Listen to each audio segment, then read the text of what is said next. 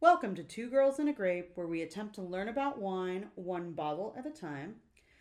I'm Drea, and I need people to stay out of my business and out of my uterus. Oh, hey, girl. And I'm Jules, and it's been about 4 weeks since my last drink, and this Supreme Court bullshit is driving me to my 200-bottle wine fridge. Something had to drive you there. Listen, something was gonna break the camel's back, and this has been it. Well, I mean, if there was ever a time to be friends with us, it's now. All right, so to kick us off, let's start with our reoccurring segment, Cheers and Jeers. So Jules, I'm pretty sure I know what your Jeers is, but maybe let's start on a positive note. What's your Cheers? My cheers is to the newest addition to our family. And no, I'm not pregnant, everybody. I like my alcohol too much. We adopted a third dog. She has all four of her legs, unlike the last dog that we adopted, Penny, that has 3 legs. But Zoya is now part of our permanent family. I love it. I love that she's staying. I'm still getting used to it, but we love her. We really do. She's pretty great. I mean, we may have had to sequester them in a bedroom because Rob, yes. They decided to play the moment we started this. Correct. Yes, we did. But she is pretty great. Yeah. And dare I ask what your Cheers is? I'm just gonna keep it short and sweet. The fucking Supreme Court. That's my Cheers. I have nothing else to say about it. All right, fair. How about you? So I'll also start on a positive note. I am cheersing to Verona, Italy. This episode. Okay. Fair Verona. Fair Verona. They have just announced that they are building the world's largest wine museum, and I'm excited for them. I'm excited for me. I'm excited to plan a trip. I've actually never been to Verona. I was there for a wedding 3 years ago. Was that where the wedding was? Yep. We did the opera. I mean, we did a whole like Romeo and Juliet tour. Oh my God, yes. That's what I want. It was so cool. So I've done all over Italy, Rome, Venice, Florence. I did Isle Capri, but I haven't done Verona. So I'm like, great. Well, it's time to go back. Fair Verona is in your future. Yep. I like it. What is your Jeers this week? Same, girl. Same. Oh, you're going to keep it short and sweet, too? Yep, that motherfucking Supreme Court. I just...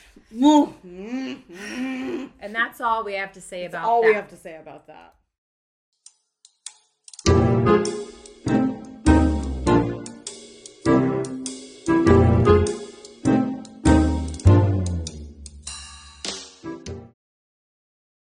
This episode, Shawinigans, is in honor of women winemakers and really women everywhere. Because, girl, we be fighting for our rights right now.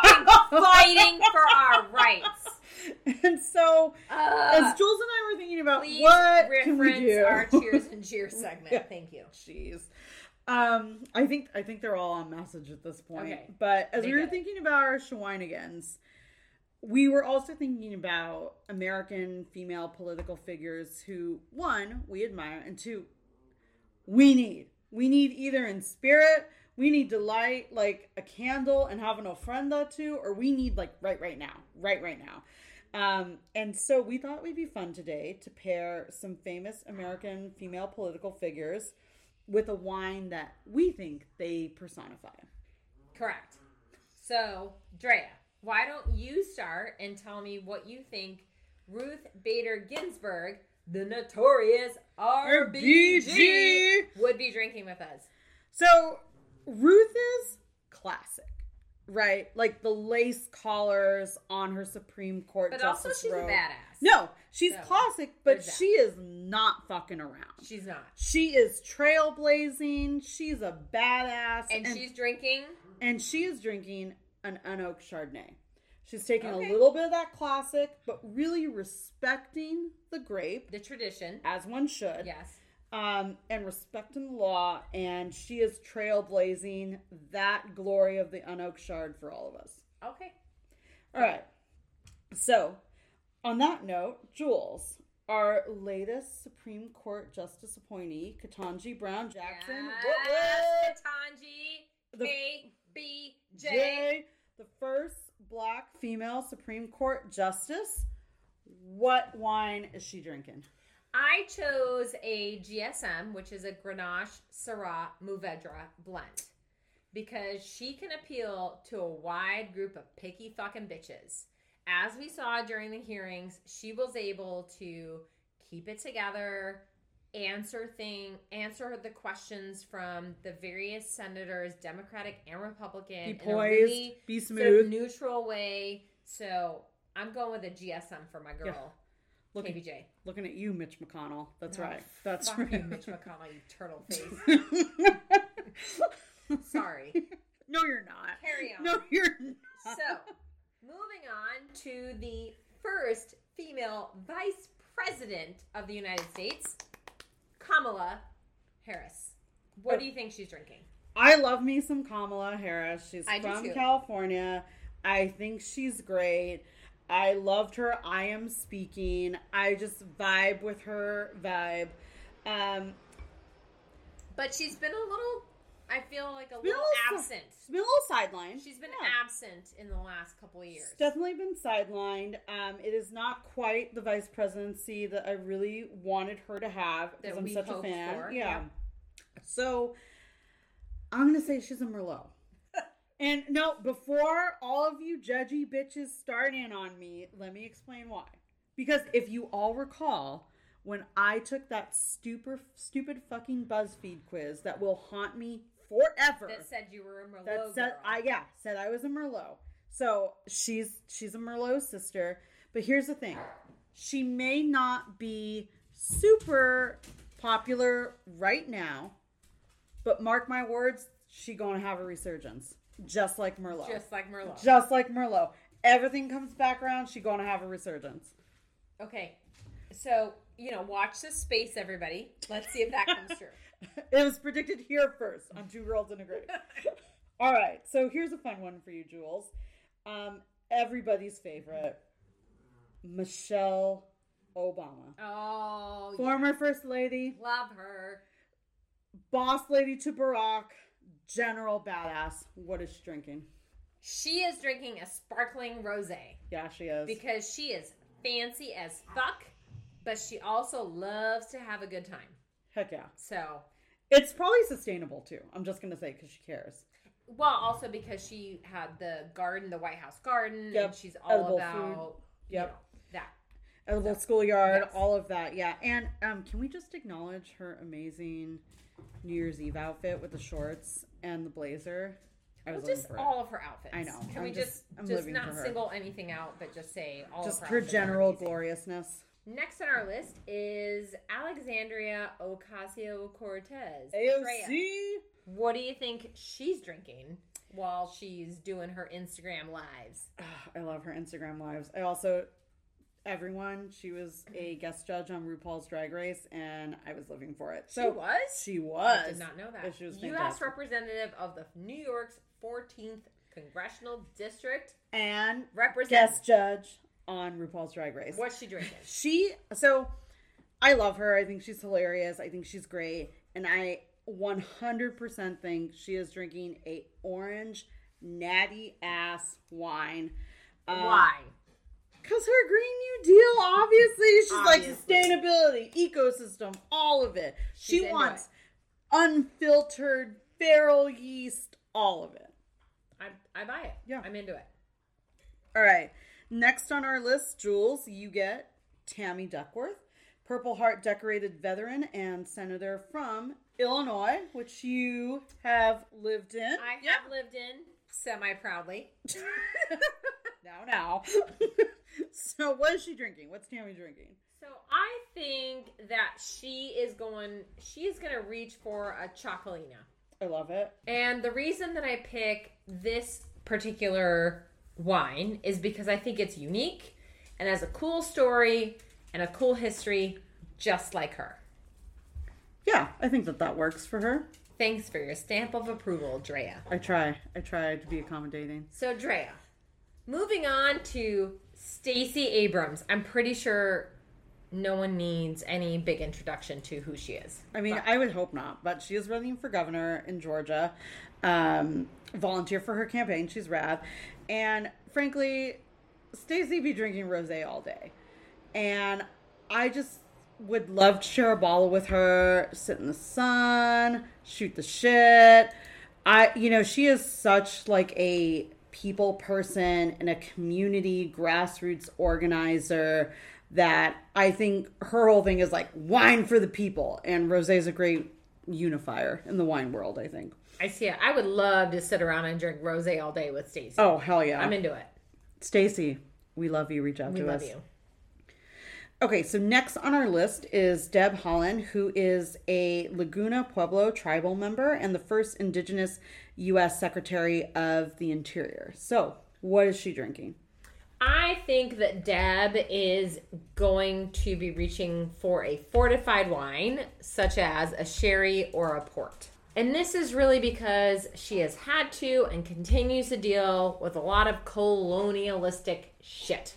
Yeah. So, our girl needs some fortified wine. But also, sherry and port come from the Spain. Colonies. Yeah.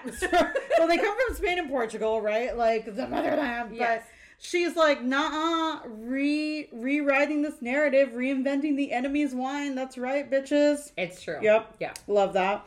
And so for our final Shawinigan's character today, we are focusing on Sonia Sotomayor, who is the first Latina Supreme Court Justice. What do you think she is drinking today? Today, Sonia's like, that wine needs to fuck right off. Someone pour me a scotch neat, because she is having to deal with some serious fucking bullshit in this conservative leaning Supreme Court right now. So Sonia, thank you for looking out for us. We are here for you. You enjoy that scotch, girl. Cheers to that. Cheers to that.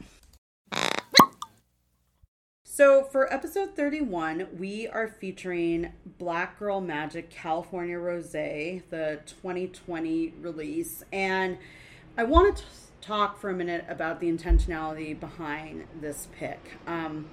With everything that's going on with the Supreme Court and the major assault on women's rights and frankly just assault of women in general in this country right now, we really wanted to highlight a woman-owned, a minority-owned wine enterprise. And that's what they are. Like, they are an enterprise at this point. And somehow neither Jules nor I had ever tried one of their bottles. So shocking. We've tried a lot of wine. Yeah, I'm kind of embarrassed, to be honest with you, but we really wanted to be very conscious of celebrating women this episode. So Black Girl Magic California Rosé is from the McBride sisters. The price point is about $20, which honestly is on the higher end for like your grocery store varietals, right? Like things you're just cruising down the aisles for while you grab like your yogurt and your bread and stuff. The ABV is 13.5, which for a rosé is pretty high. Yeah. That was something that I was like, oh, look at that. All right, maybe I should have lunch today. And a couple of notes on the wine. It was a gold medal winner at the Monterey International Wine Competition in 2021. And it is just a small part of the extensive Black Girl Magic wine empire. So the McBride sisters have multiple lines of wine. And I think Jules is going to tell us a little bit more about that in just a minute here. In terms of varietal, this particular bottle is a blend of Syrah and Merlot, but the blend does change each year based on harvest and availability because they do source from multiple vineyards.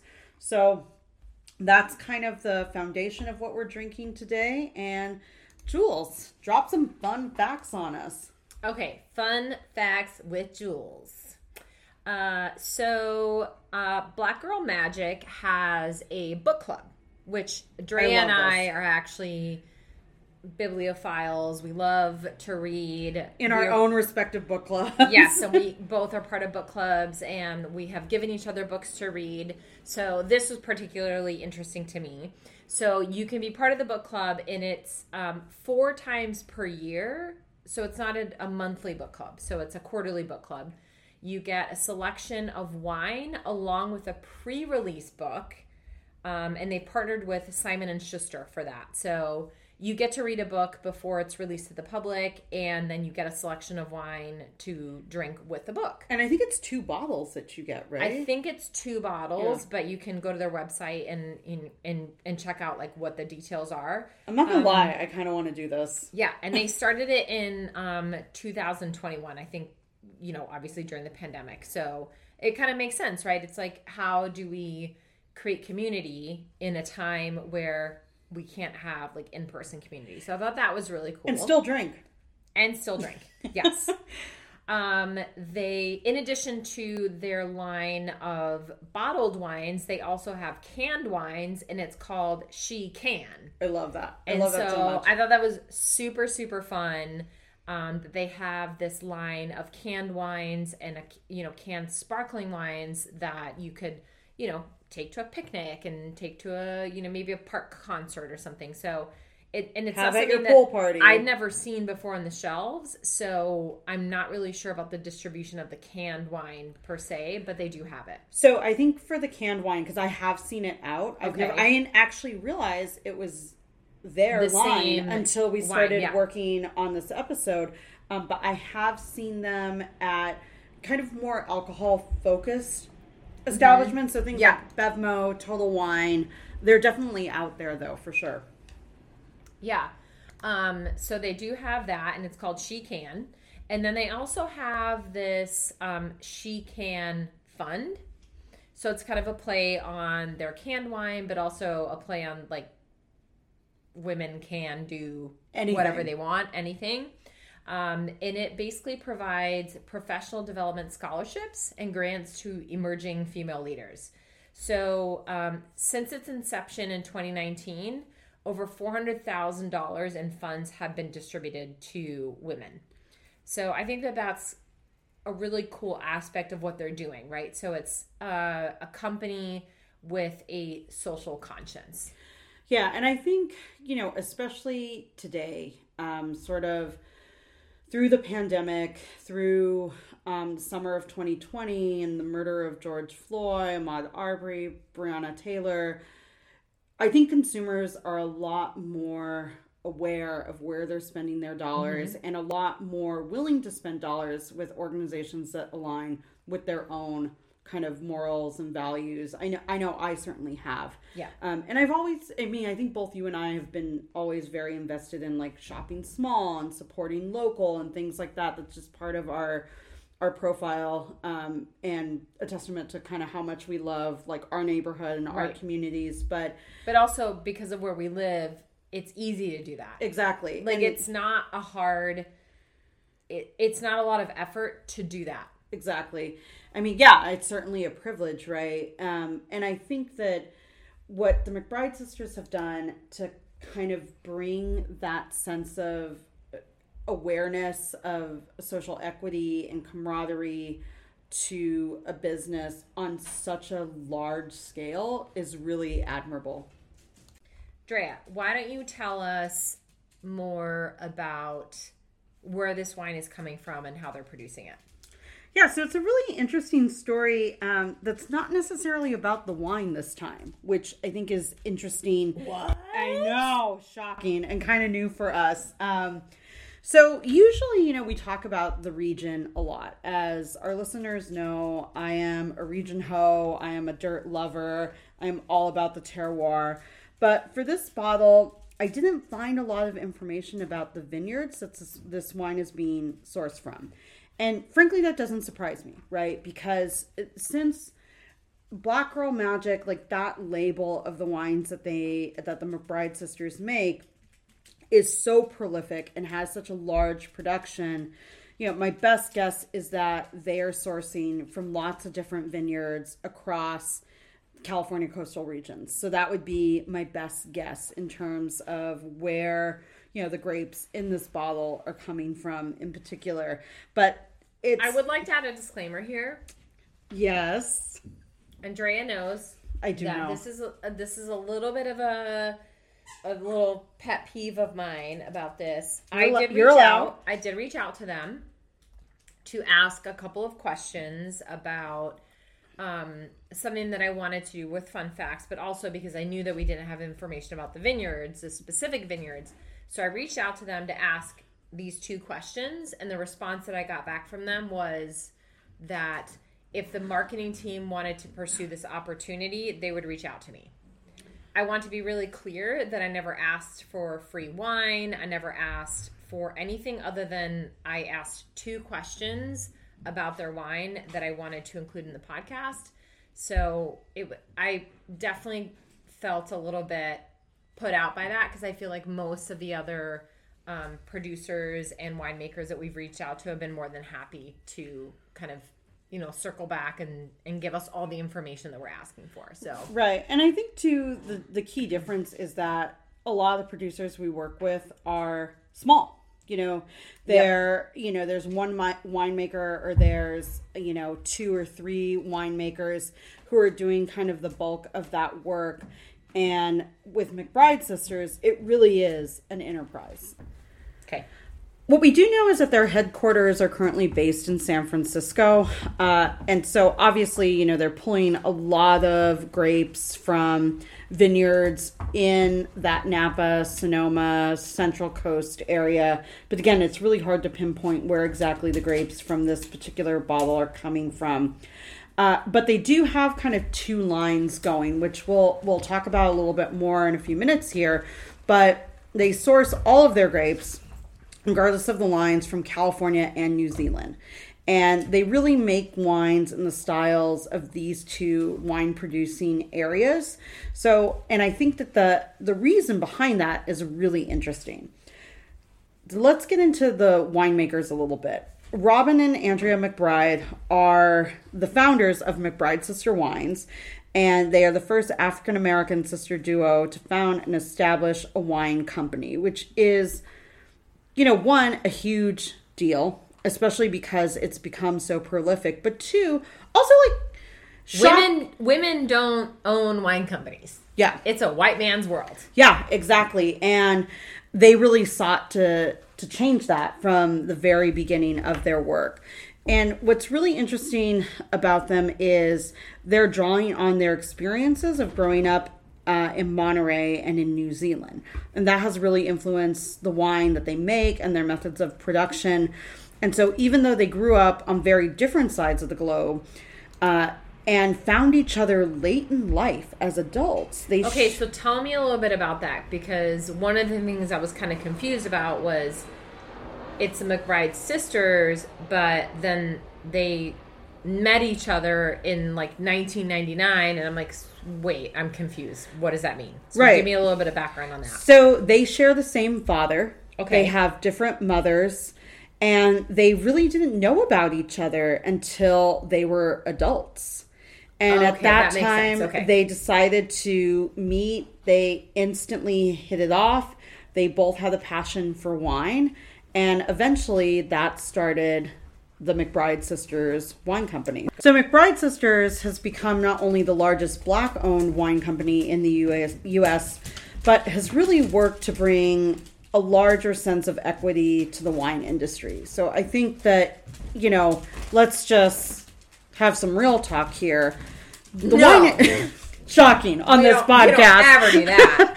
But the wine industry has really been dominated by men, and frankly by white men, right? And I think that came to a really ugly head a couple years ago in light of the Me Too movement and the scandal with the Court of Masters, which has been sort of the standard in wine and wine education for so long. And I feel like the wine world is finally catching up to the ethos of the rest of the world, where, we need to do better. And there needs to be a better sense of equity, and organizations and individuals need to be held accountable for their actions. And I think that Black Girl Magic and the McBride sisters as an enterprise has really been one of the producers that has led the charge, in part because they are so visible. Like, they're on so many shelves, and that's always a great thing. Platform. Yeah, they have a great, and they've done really great things with it. So let's talk a little bit about what they are doing with their platform. And I think, the first thing is really looking at their core values, which are sustainability, empowerment, innovation, and community. And sustainability is something that we've talked about on the podcast quite a bit, right? We oftentimes look at producers who are really doing sustainable or organic farming processes, and really makers that are treating the vineyard as an ecosystem and as not just a means of production, but as this living thing, right?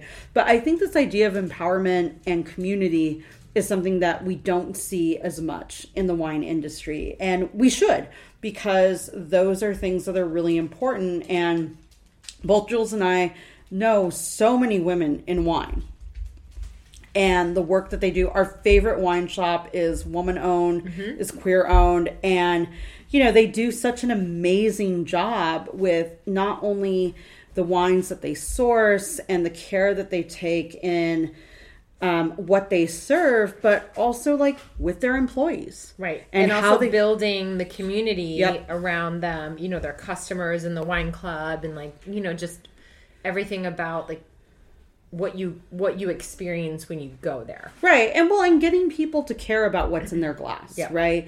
And so we can think about the McBride sisters, I think, as doing that on a much larger platform. Big level. Yeah. Which is honestly fantastic. I feel like anything that gives visibility to values like this is one, much needed, and two, very much appreciated, right? So what is their winemaking and business philosophy? So I found a great interview with them that they did with Forbes, and they said, quote, "We are focused on making wines that are both accessible and that express each of the places we grew up in. We describe our signature style as old world style with new world finesse. Both areas are naturally beautiful and leaders in environmental protection, so sustainable farming and winemaking practices are key to us. Better grapes make better wine."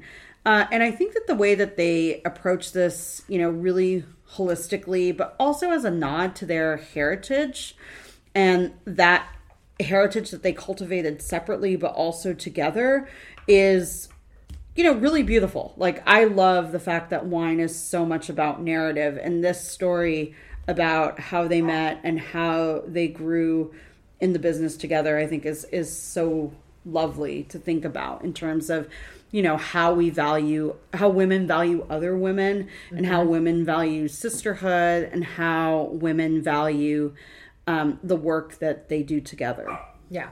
And so how long have they been doing this? So they've been in operation for 13 years, which, is relatively young for a wine company that has experienced this level of growth. And also when you just think about vines, when we talk about some of the places that we're tasting the wines, the vines are 100 years old or more. If we're tasting wines from Europe, they're older than that. But, California or North American wines, sort of 100-year-old vines. Absolutely. And so 13 years is pretty young. She a teenager. But I also, that doesn't tell us where they're sourcing their grapes from still. So they still might, and I would imagine for their higher lines. The reserve lines. Yeah, the reserve lines, that they're sourcing grapes from vineyards that have probably been in operation for some time. Let's talk a little bit about the evolution of the business, because again, we just talked about kind of the exponential growth. So let's take a look at that process. So they met for the first time in 1999, and their curiosity for wine became a true passion as they decided to start their first business venture, which was actually a wine import business, importing unique New Zealand wines into the U.S. market. And that really actually fits the timeline for that. You know, I feel like New Zealand wines are really gaining traction in the US in the late 90s and early 2000s. Sauv Blanc is kind of on the map at that point, which New Zealand does really well. And I just think that that illustrates kind of the entrepreneurial spirit of these two women. But this venture launched their first production, Eco Love Wines, which was a sustainable wine company based in New Zealand.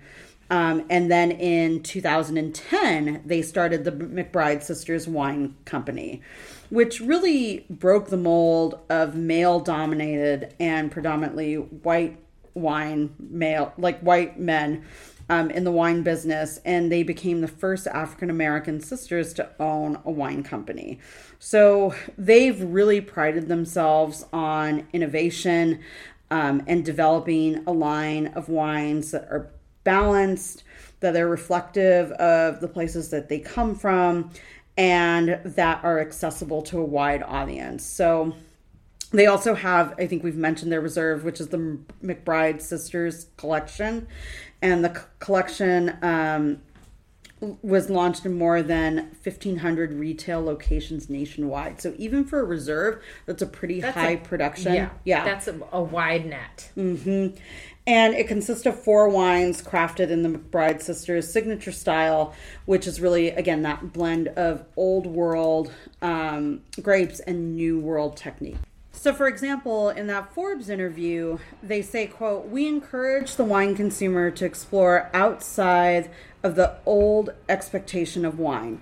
It's more than a great winemaker. It's much more than just a beverage. It's an experience. It's how you feel, what you see, smell, and hear as you prepare to taste the wine. Our mission is to create your perfect wine experience."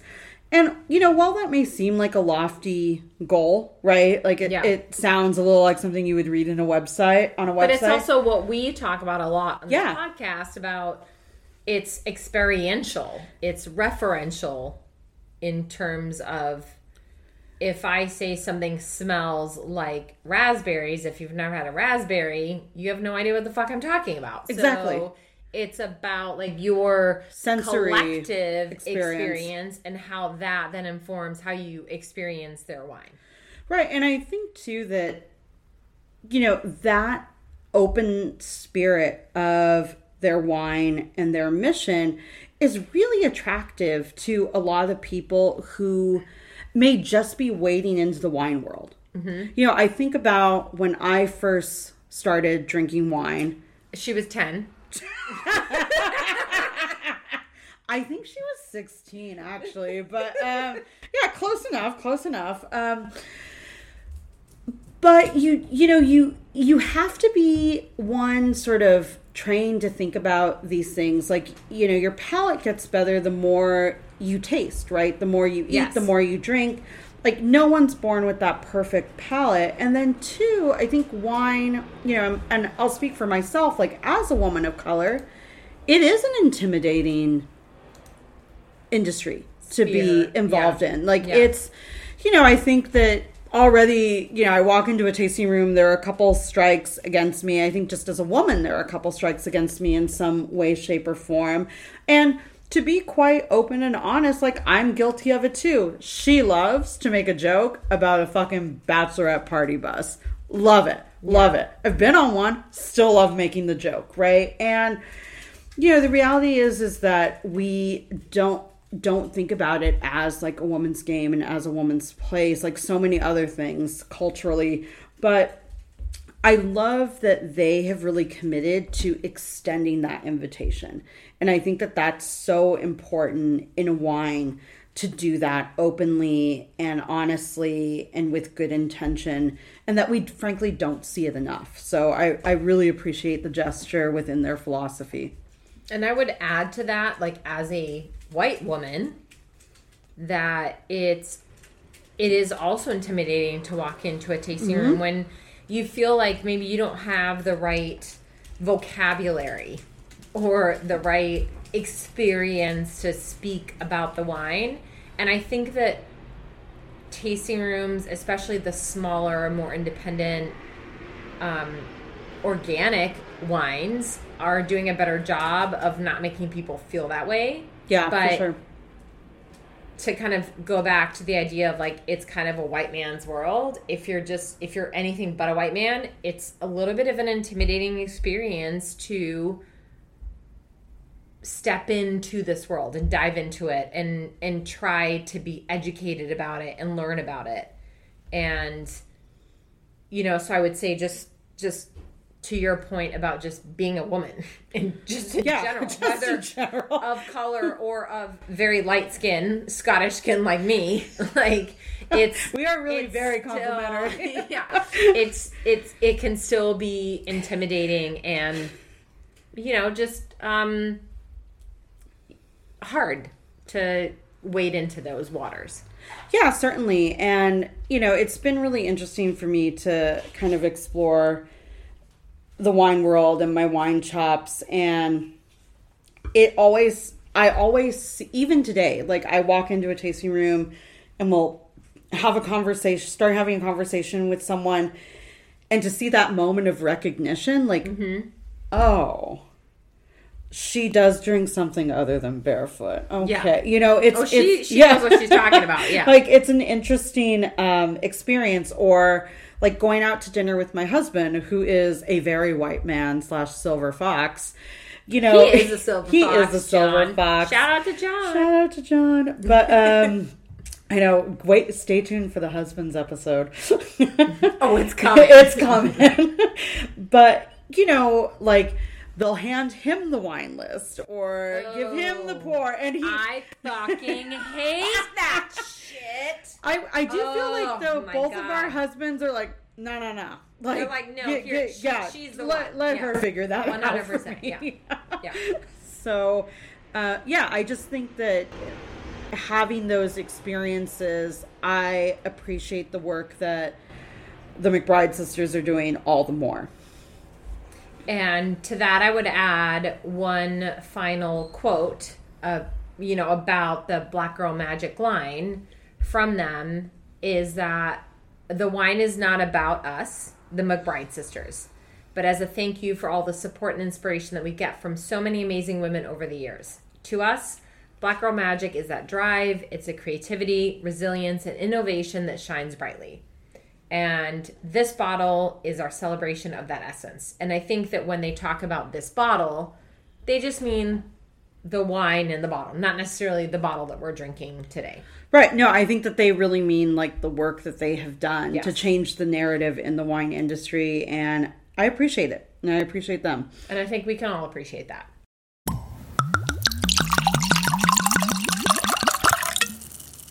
Okay, so Jules, I know you have been anticipating opening this bottle for many reasons, but let's take this deep dive into it. You ready for this? I'm ready. Let's do it. Okay, so we have just poured it out, and let's talk a little bit about the color.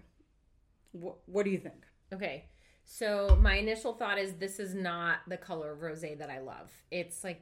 It's not that really soft pink that I guess you might attribute to like a French rosé. Provence style. Yes. Yeah. This is more of kind of like that salmony, like darker pink that I always think I'm not going to like this wine. I tend to not gravitate towards that color. Yeah, this is a very true like salmon, corally pink for sure. And like you, I also have some preferences when it comes to... You do? I know, shocking. Shocking. I do really like that rosé that is incredibly light pink, almost to the point of being peach. But I also love the really dark, almost ruby rosés. That's really characteristic of certain regions like in Italy. Italian or and Spain. Spanish. Yeah. And it tends to be like one or the other for me. Yeah. So this is very typically, not something that I would normally find in my glass. Yeah. Okay. So I like, this is like a true like rose gold.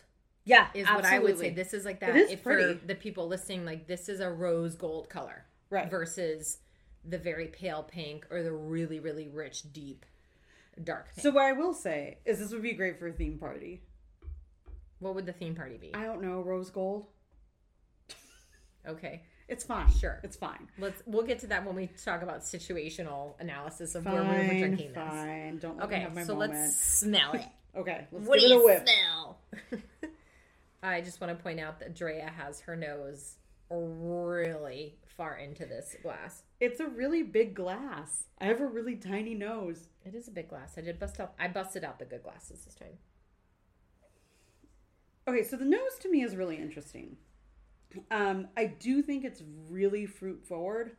I'm getting like pomegranate, summer berries, so like strawberries, raspberries, but there's also, I think, some light floral notes. A little bit of like honeysuckle, a little bit of orange blossom maybe. I'm more like maybe in that camp because I'm going to be very like non-wino scientific about it and say I just smell sugar. Like I'm smelling really sweet stuff. So I'm smelling like cotton candy. So maybe that's where like the orange blossom, maybe even like a jasmine. Yeah. A little bit like that, like kind of like very kind of powerful sweet scent. This is actually the nose in terms of the sugar and being able to get it right away is reminiscent of our last episode and the Chapel Downs sparkling. And when we opened that bottle, it was just like this woof of, candy, sugar. It did mellow out, but just for our listeners to know that we've actually had this bottle open and in our glass for about 20 minutes now, and we're still getting kind of that sugary scent on it. So, that's one thing to take away from this is even kind of opening up, it still has that aroma. It also has really long legs. Like it's coating the inside of the glass pretty well. Oh yeah, for a rosé? Absolutely, yeah. Okay, so that's telling me I should anticipate some body, maybe, when I take a taste. We're staring deeply into each other's eyes. We're trying to figure out how to be diplomatic about how to talk about this. All right. How about I start? Yeah, Drea's better at this than I am. So, the first thing I notice is there's definitely like, this is a high acid wine. You kind of get that initial acid punch that slaps you in the face a little bit and kind of makes the salivary glands in your mouth, water a little bit.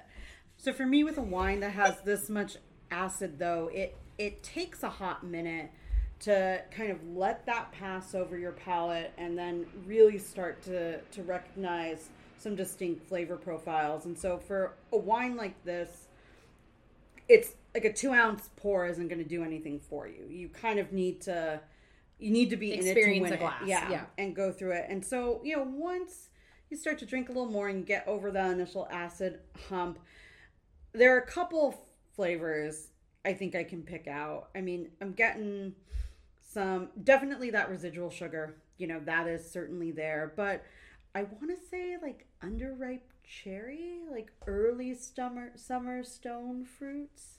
Oh, she's digging deep, people. She's really like she's rummaging around in her very big purse right now. The look Jules is giving me right now is priceless. Like, bitch, bullshit. There ain't no cherries up in here. All right. What's your read on this glass? I think also it maybe is a little bit difficult for us to kind of pinpoint what we're tasting because we don't know where the grapes are coming from specifically. Fair. As we discussed, right? Like, we're not sure exactly what vineyards they're coming from. So unlike a lot of the other wines that we've talked about together, like we know where the wines are coming from. We know what the climate is. So we can kind of understand what the grape is doing and therefore how it's translating in the glass. And this is just a little bit more of that. I mean, it is mass produced. It's mass distributed. So it's got, I don't want to say that it's nondescript, but it's a little bit like that where I'm just not picking up on very specific things like I do with a lot of the wines that we try. Right. Well, and, the other thing too is like, personally, I really love terroir forward wines. or wines that are terroir driven. Like that's what I'm into. I want to be able to explain to the listeners what that means. So that means that these are wines that are really reflective of the place that they come from. So that, whatever the soil composition is or the climate, whether they were grown on the sun facing slope or the, west or the wind facing slope, all those things contribute to what ends up in your glass. And for me, a glass of wine tends to tell a story about a place, about a maker. And that's what I really love about wine. And that's why I'm so drawn to it. And to be fair, a bottle like this is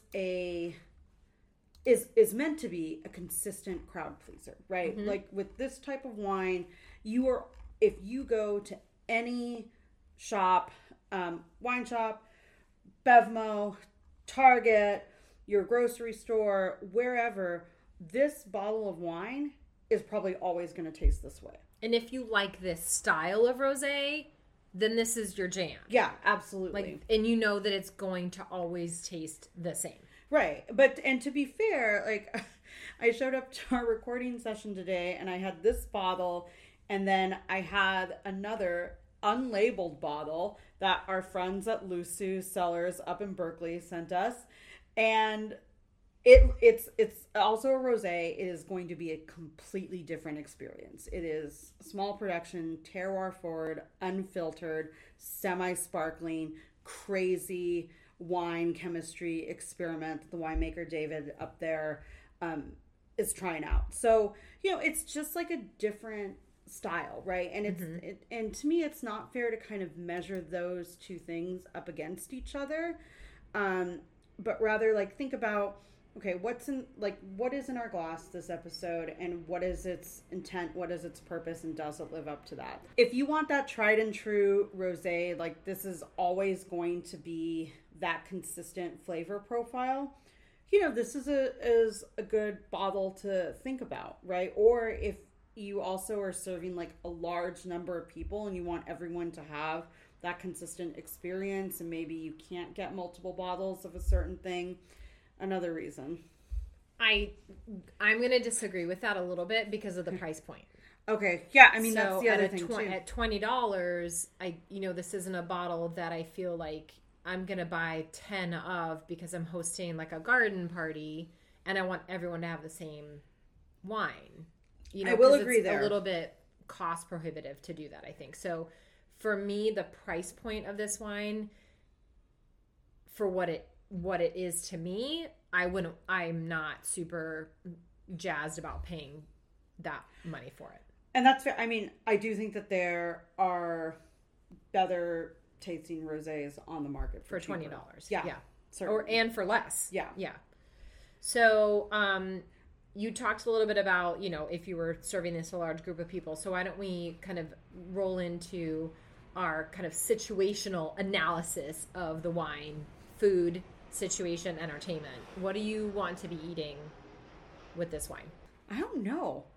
Yeah, this is kind of I feel like this is a little bit of the issue with this wine is that I'm not getting that feeling of I know exactly, I'm seeing myself in this particular situation. I'm eating this thing.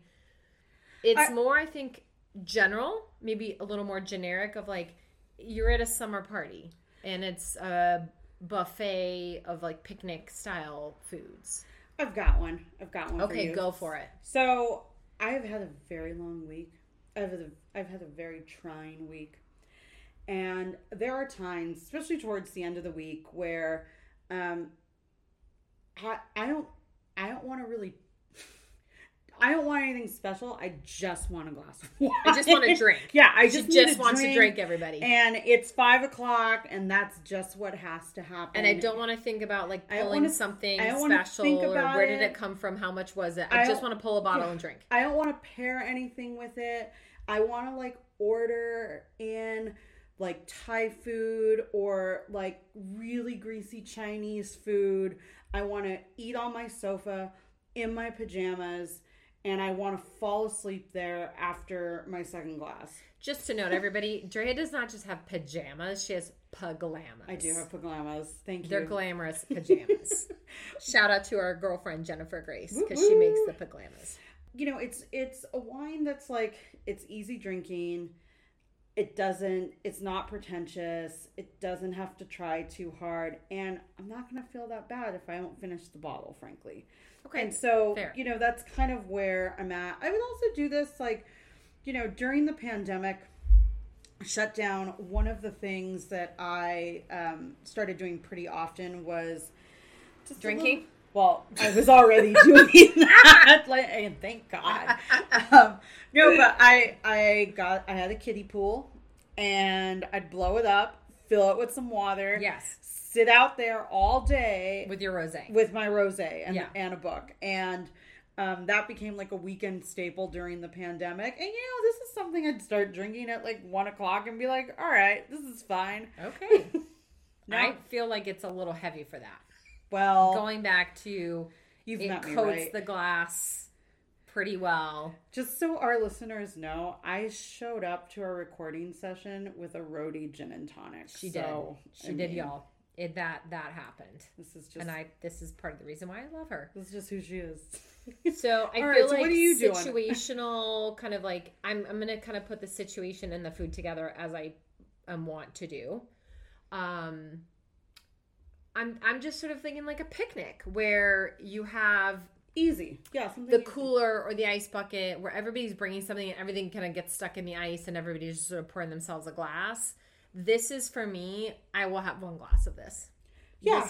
This isn't a, I better put this in my special secret place because I don't want anyone else to have it. I want to drink this whole bottle to myself. Yeah. So this for me is like just sort of the common. Like the common room. It goes into the common room. Right? Like everybody gets to have a little bit of it. Yeah. Because I don't want the whole thing. Yeah, I think that's fair. Well, and also, I mean, I think what we're both saying too is this is a bottle that maybe you open up when you're not really in the space to think about or even necessarily fully appreciate what's in your glass. Yeah. I mean, and I've learned this the hard way where there have been times when we have opened up a really nice bottle and we really should not have. Yeah. Oh, we've all been in that position, I think. So it's like, I don't know. Maybe I went out. Maybe I had some cocktails. Maybe I've come home and decided it's not time to stop. And I'm going to open a bottle. Bingo. Yep. Yeah. So, I mean, all this to say, too, we do try to review the wines that we drink very honestly and openly. Yeah. And, you know, maybe this isn't going to entice you to go out and necessarily and drink this particular bottle. But the thing that I do want to go back to is kind of the ethos of, you know, why this particular absolutely company was started and what they're doing and all the other stuff that they are doing along with it in terms of, you know, their contribution to society and to empowering women.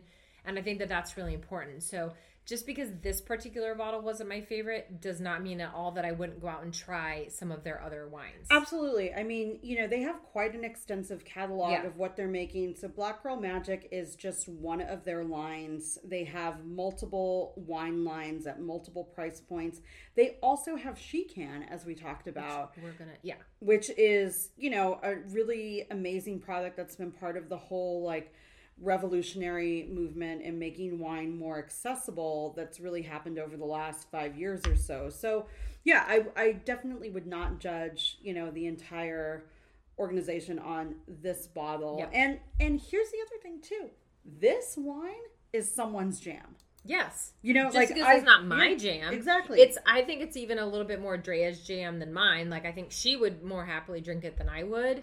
And that just goes to show you that we all have different palates and different tastes, and maybe just at different times of the day and situations. Like maybe if I wasn't a picnic and that was in the ice bucket and I poured myself a glass, I'm like, this is great, fine, yeah, sure, why not? For one glass, awesome, feeling it. And I know I have a lot of friends. I'm thinking you don't have any friends. zero. She lying. She is lying. This is like that underripe cherry. My mom. No, I think my mom would really like this wine. It would be her. She loves her rosé. Rose loves a rosé. Oh my god. Okay. Hey, your dad might like this wine. What you talking about? Oh my gosh. He might. So, Drea, tell us a little bit about where people could get this wine. I know we kind of touched on it. So the great thing about this wine is it's readily available pretty much anywhere. So you can purchase direct through their website, McBrideSisters.com, and that's where you can view their full lineup of wines, both bottled and canned, and all their different varietals that they produce. They also have some great packages rolling right now too, so you can bundle your bottles up. But if you just want to casually go pick up a bottle, Target, grocery store, Target. I've seen them at Cost Plus World Market. Mm-hmm. So they're everywhere. Yeah, they're really readily available. And I've got to tell you, they've done a phenomenal job kind of finding that marketing niche within the wine industry, like the mass market wine industry.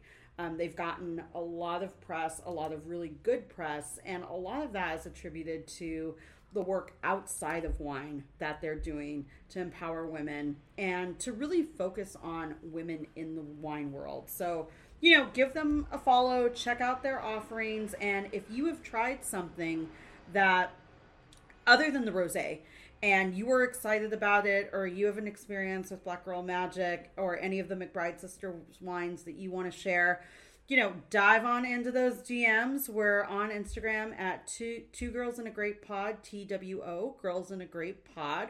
Or you can email us at 2girlsinagrapepod, same deal, at gmail.com. So, let us know. And until next time, salud. Salud.